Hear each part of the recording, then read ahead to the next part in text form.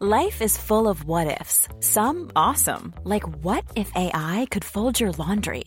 And some, well, less awesome, like what if you have unexpected medical costs? United Healthcare can help get you covered with Health Protector Guard fixed indemnity insurance plans. They supplement your primary plan to help you manage out-of-pocket costs. No deductibles, no enrollment periods, and especially no more what-ifs. Visit uh1.com to find the Health Protector Guard plan for you. Everyone knows therapy is great for solving problems, but getting therapy has its own problems too, like finding the right therapist, fitting into their schedule, and of course, the cost. Well, BetterHelp can solve those problems. It's totally online and built around your schedule. It's surprisingly affordable too. Connect with a credentialed therapist by phone, video, or online chat, all from the comfort of your home. Visit BetterHelp.com to learn more and save 10% on your first month. That's BetterHelp, H-E-L-P. Hi, I'm Anoush. I'm Rachel. And I'm Zoe. And welcome to the New Statesman podcast. This is an episode we like to call You Ask Us, where we answer your questions. If you'd like to submit a question, please visit newstatesman.com/You Ask Us or leave a comment on YouTube.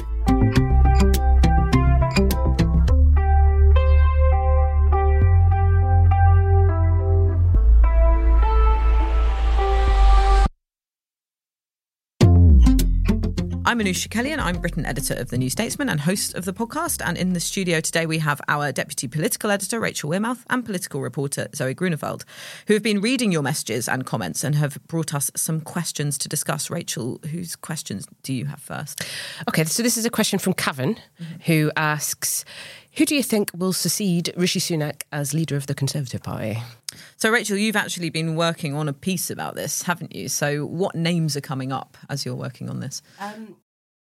The names that come up repeatedly are Kemi Badenoch, Penny Mordaunt, Suella Braverman. Right. But there are others that you wouldn't necessarily rule out, like James Cleverly. And obviously, if you have a look at the list of cabinet ministers who Conservative Party members believe are doing the best job, Ben Wallace usually comes to the top of them. But I'm not sure if Ben Wallace actually has any ambitions in that direction.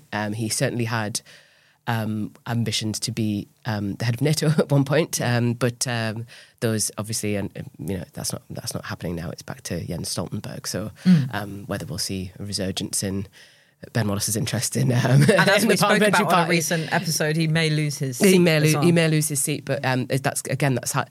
The hardest thing to judge when talking to people about this is kind of who's going to be left after all the Portillo moments that we've discussed. And I think it's quite distorted in that many MPs are quite divided as to sort of what scale of defeat they may be looking at. So some are more optimistic than others. So it depends who you kind of speak to about it. But people who for example, Penny Mordaunt, I think at the minute has something like a 15,000 majority. But a lot of people who are around Penny would probably point out that she's improved her majority every election. So and that was she won her seat off Labour as well, which is quite crucial. Previously was a Labour seat. So if she does hang on to it, she'll have quite a powerful argument to put to MPs and party members. And you do wonder if she may have learnt from some of the mistakes that she made during her last leadership contest. But on the other hand, I think when people are thinking about this question, one of the things that they don't mention is that it kind of depends what the circumstances are in which the Conservative Party may lose the next election and what reasons the public attribute to, the defeat, why they chose to vote against the Conservative Party. Did they lose on the economy? Were there other voters who remained convinced on some of the culture wars arguments? That would favour, for example, Kemi Badenoch. And it kind of depends, will the feeling that seems to be on the rise against Brexit and that kind of feeling of regret, will voters take that out on the Conservative Party? And what does that do to the dynamics after the next election? Is it more likely that you're going to have someone who's more of a Brexit sceptic or has become more Brexit sceptic since we've left the European Union? Does that become a question? Or does the party feel frustrated about what's happened, frustrated about losing to the Labour Party, and do they then want to continue campaigning on culture wars issues? But I think that path would favour someone like Suella Braverman or Kemi Badenoch. But you've kind of seen that it's also kind of fraught with danger. That capacity. I mean, like look at the last few days, for example. Big row of the BBC, and then you had Tory MP Lee Anderson, piping up straight away, being very, very anti-BBC and kind of running away with it a little bit, perhaps. It could kind of go many different ways, I think. It's certainly not a decided question. There are a lot of the people that you would speak to would want to tell you that it's a decided question and that, someone like Penny or someone like Kemi's going to run away with it. But I just think that it's so hard to tell at the moment. Yeah, and there is a danger, of course, in defeat, in reading the wrong lessons from that defeat, as we saw Labour sort of catastrophically did after 2015. Yes. And, you can see all sorts of ways that you could read different things from the results. So, someone like Rishi Sunak, obviously he speaks sort of in quite socially conservative terms at the moment, but he's sort of coded as quite a centrist kind of technocratic leader. So if he sort of loses by not as much as expected, or, Labour sort of have to go into some kind of minority or coalition situation, then perhaps that vindicates his style of leadership and you do get someone who is perhaps from the softer end of the party. If there's a catastrophic defeat, are people going to argue, well, that's because of the way that we presented ourselves as too sort of bland, and should we have a big personality in the style that we had Boris Johnson before, who delivered us that huge win? And perhaps that leans more towards someone like Kemi Badenoch, who is someone who on camera is quite a compelling presence, speaks, so she's sort of a straight talker, and she's also someone who doesn't necessarily row back on what she's going to say. She doesn't pull punches, which, like you say, is a risk, but it's also something that does quite appeal in terms of its presentation style to people. Yeah, I think that's right. I also think there'll be a big examination after the next election of Keir Starmer as an individual politician and his pluses, because he will become a Labour Prime Minister and not just the Labour leader. So there'll be a big evaluation of why Keir Starmer's won and what's good about Keir Starmer and how his victory has been, in many ways shows his genius or whatever. So they'll be also thinking about how they will oppose him as an individual politician, then that's kind of more of a vibes thing. So that it might suit somebody like Kemi Badenoch, or perhaps someone like Penny rather, who's might have a lighter touch as a communicator and less easy to goad. Yes. I think it's really interesting. It's very much who you talk to in the party. You'll get completely different answers. If you talk to the sort of One Nation caucus or the moderates, they always will tell you we win when we move to the centre. So that they'll look at sort of the pennies and the sort of One Nation Tories as their future leader. But then if you look at those, talk to those on more of the right of the party, they'll say, we need something refreshing. We need something that brings more energy to the Conservative Party. And Kemi Badenoch has consistently been touted as a leader who is very new, very refreshed. She's a, positive face, in their words, for the Conservative Party. And I think Rachel's right. I think it's going to really depend on what victory for the Labour Party looks like, and not only how Starmer has done and his appeal, but also where the Conservatives had failed. And what I think is quite interesting about Kemi is we've seen a couple of times now in her role as business sec that she has had to row back on a couple of things. So, for example, the EU retained rule bill, the EU retained law bill, sorry. Her row back on that actually slightly weakened her position as this quite bolshy leader, and it might have slightly, I guess, undermined her, very kind of no nonsense. We're going to go through this. This is the Conservative And you had some mandate. of those classic Brexiteer voices like John Redwood feeling betrayed by that. They kind of thought that she was on the same page, and she wasn't. So maybe there's a bit of an alienation of that. Yeah, of that side of I wonder, and also, she was very kind of strong on the culture war stuff. But if Labour, win overwhelmingly on the economy or just bringing a certain semblance of stability to politics, I wonder how much the culture war will become a factor in the next Tory leadership, or whether it will be what is the perfect, antidote to Keir Starmer. Yeah. So it will be interesting to see, and I think it's hard to predict until we know exactly what a Labour victory is going to look like. Yeah, and of course, the Conservatives can still win. We might have might have Rishi Sunak until 2030, for example. I was just going to quarrel slightly with the EU retained law bill, as in many have. Yes, as in I actually think that was a good judgment of Kemi Badenoch to take on the Brexiteers, and I think that might reflect well on her after the next election. I think that might be, in the short term, may appear like it's massively undermined her position, but in the longer term, I think that might. But then you've always got the members to worry about. Yeah. But again, everything will look very different after a defeat. And how much is Brexit going to form part of the next Conservative leadership campaign, or will it be other issues, I think is the key point as well. And what was interesting, actually, just lastly on this, was during the Tory leadership contest that we've seen, Kemi Badenoch and Penny Mordaunt were coming up very high in the polling of party members, although party membership polling can be a little bit difficult to read. But it's interesting because they represented two quite different sides of the Conservative project, but nevertheless, they were sort of popular with the same people. You know, when I went out to go and speak to Tory members at some of the associations, they would say both of those names to me in the same breath, you know, not really sort of reflecting the fact that they have very significant ideological differences. So I think it is a bit of a presentation thing and also a fresh face thing. Yeah. It's just so hard to tell right now. I know I'll repeat myself in that respect. It does depend on the scale of the defeat. And you're right. If we could end up with, you know, the Conservatives as the largest party, and I think that's like the maximum chaos option, right? You know, I mean, I think that makes it you know, in many ways, that might be the worst possible thing for the Conservative Party because, you know, would a party in Northern Ireland do a deal with them? The Lib Dems have already said they wouldn't do a deal with them. You know, they're in a very, very difficult position. They can't do a deal with the SNP. So it's just the Greens left. Yeah, indeed. And then, you know, the internal fighting becomes more intense because you still, in some way, potentially could retain power. It just becomes, but I think that's the most difficult outcome for the Conservatives if they become the largest party again. Yeah. So after the break, Zoe's going to introduce her question. Have you got a little taster of what we'll be talking about, Zoe? Are there rumours of Labour defections? If you're subscribed to The New Statesman, you can get all our episodes ad-free on the New Statesman app. You can get it on both iOS and Android. Just search for New Statesman on the App Store or Google Play Store. If you like the New Statesman podcast, please vote for us in the Listener's Choice category in the British Podcast Awards. You can vote now at britishpodcastawards.com/voting anytime until the 5th of September. Make sure you type in The New Statesman podcast and then it will come up. We'll be back after this.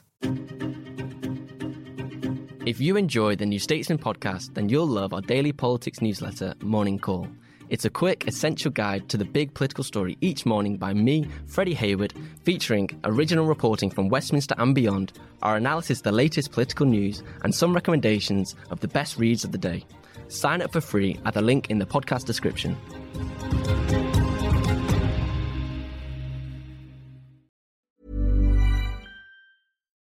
Life is full of what-ifs. Some awesome, like what if AI could fold your laundry? And some, well, less awesome, like what if you have unexpected medical costs?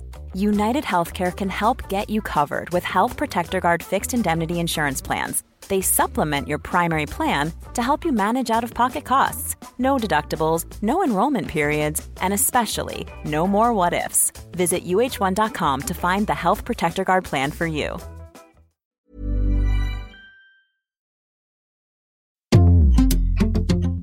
Okay, Zoe, so what's your question?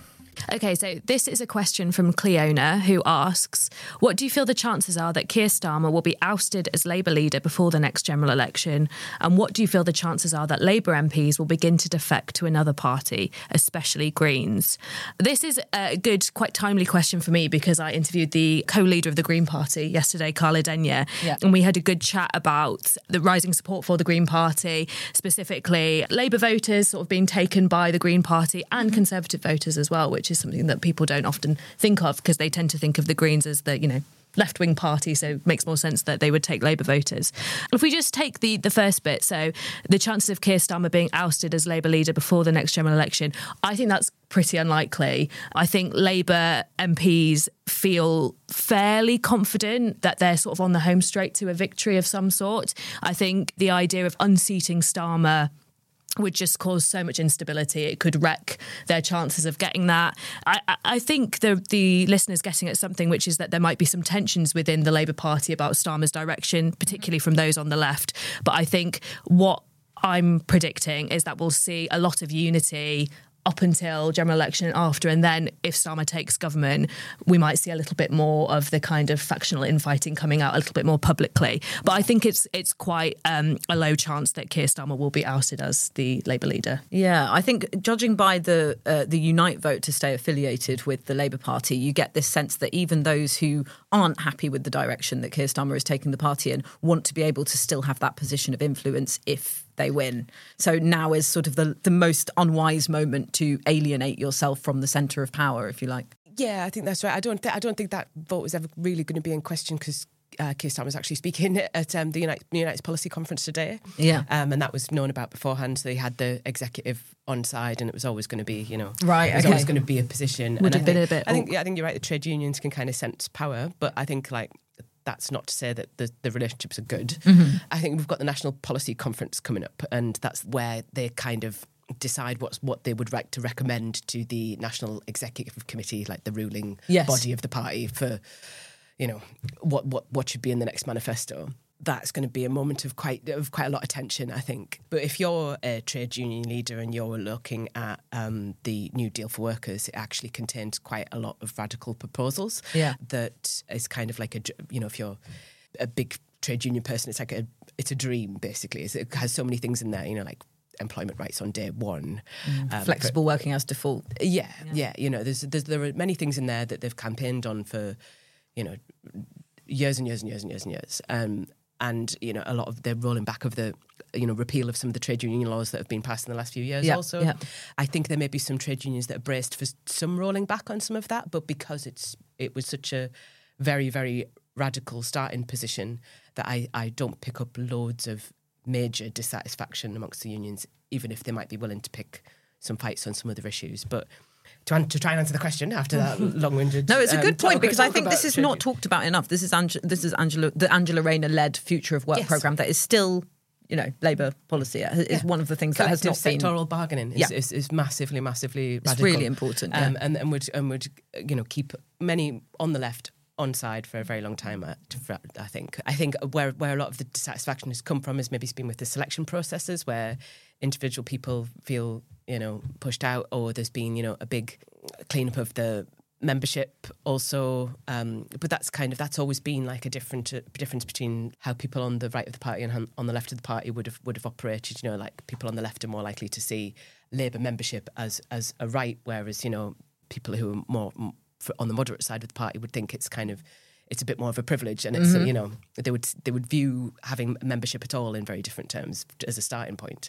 And I think that there's been a big kind of focus on the quality of MPs as well. They're very worried about getting allegations sprung on them at the very last minute. And they're just so uptight about that sometimes there's been some collateral damage. I think there's been a squeezing of certain sections of the left, which were very close to the previous regime.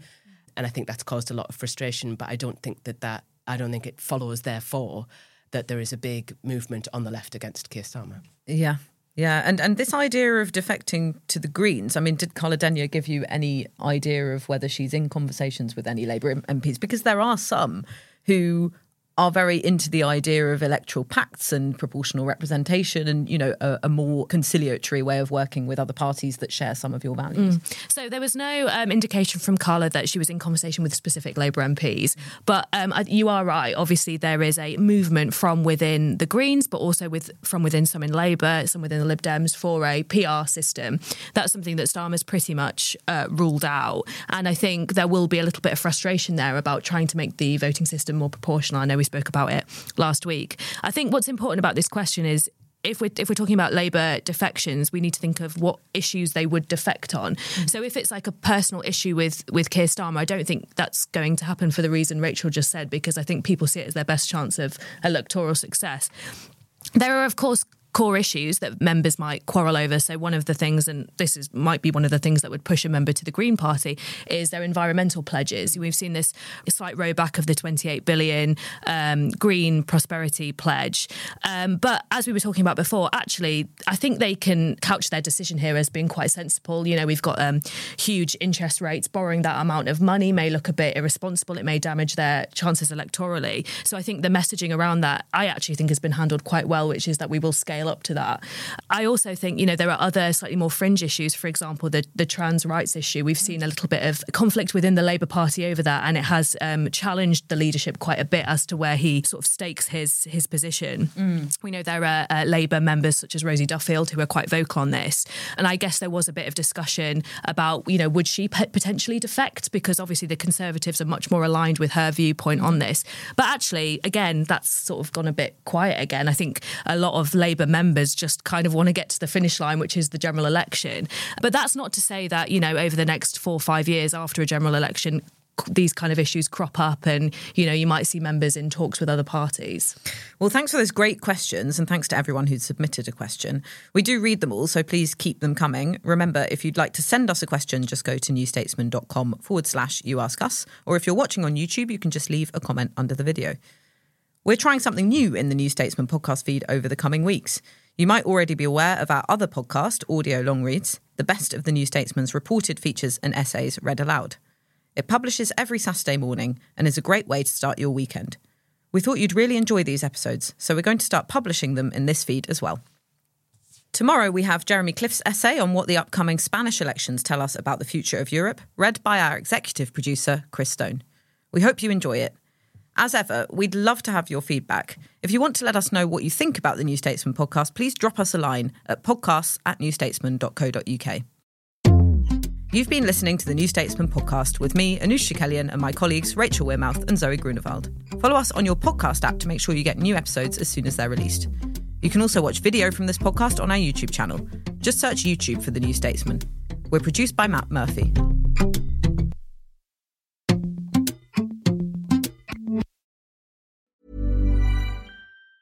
Planning for your next trip? Elevate your travel style with Quince. Quince has all the jet-setting essentials you'll want for your next getaway, like European linen, premium luggage options, buttery soft Italian leather bags, and so much more. And is all priced at 50 to 80% less than similar brands. Plus, Quince only works with factories that use safe and ethical manufacturing practices. Pack your bags with high-quality essentials you'll be wearing for vacations to come with Quince. Go to quince.com/pack for free shipping and 365-day returns. Hello, Freddie here. I want to tell you about a new way you can support the New Statesman's independent journalism. Every morning I send out Morning Call, our daily newsletter covering everything you need to know about British politics. It's free to sign up, plus for just £3 a month, you'll get a recommended daily piece of ours sent to you in full, plus exclusive polling analysis from Ben Walker, a weekly update from Will Dunn, and our featured piece on Sundays. If you enjoy this podcast, you'll love Morning Call. Head to morningcall.substack.com and subscribe now.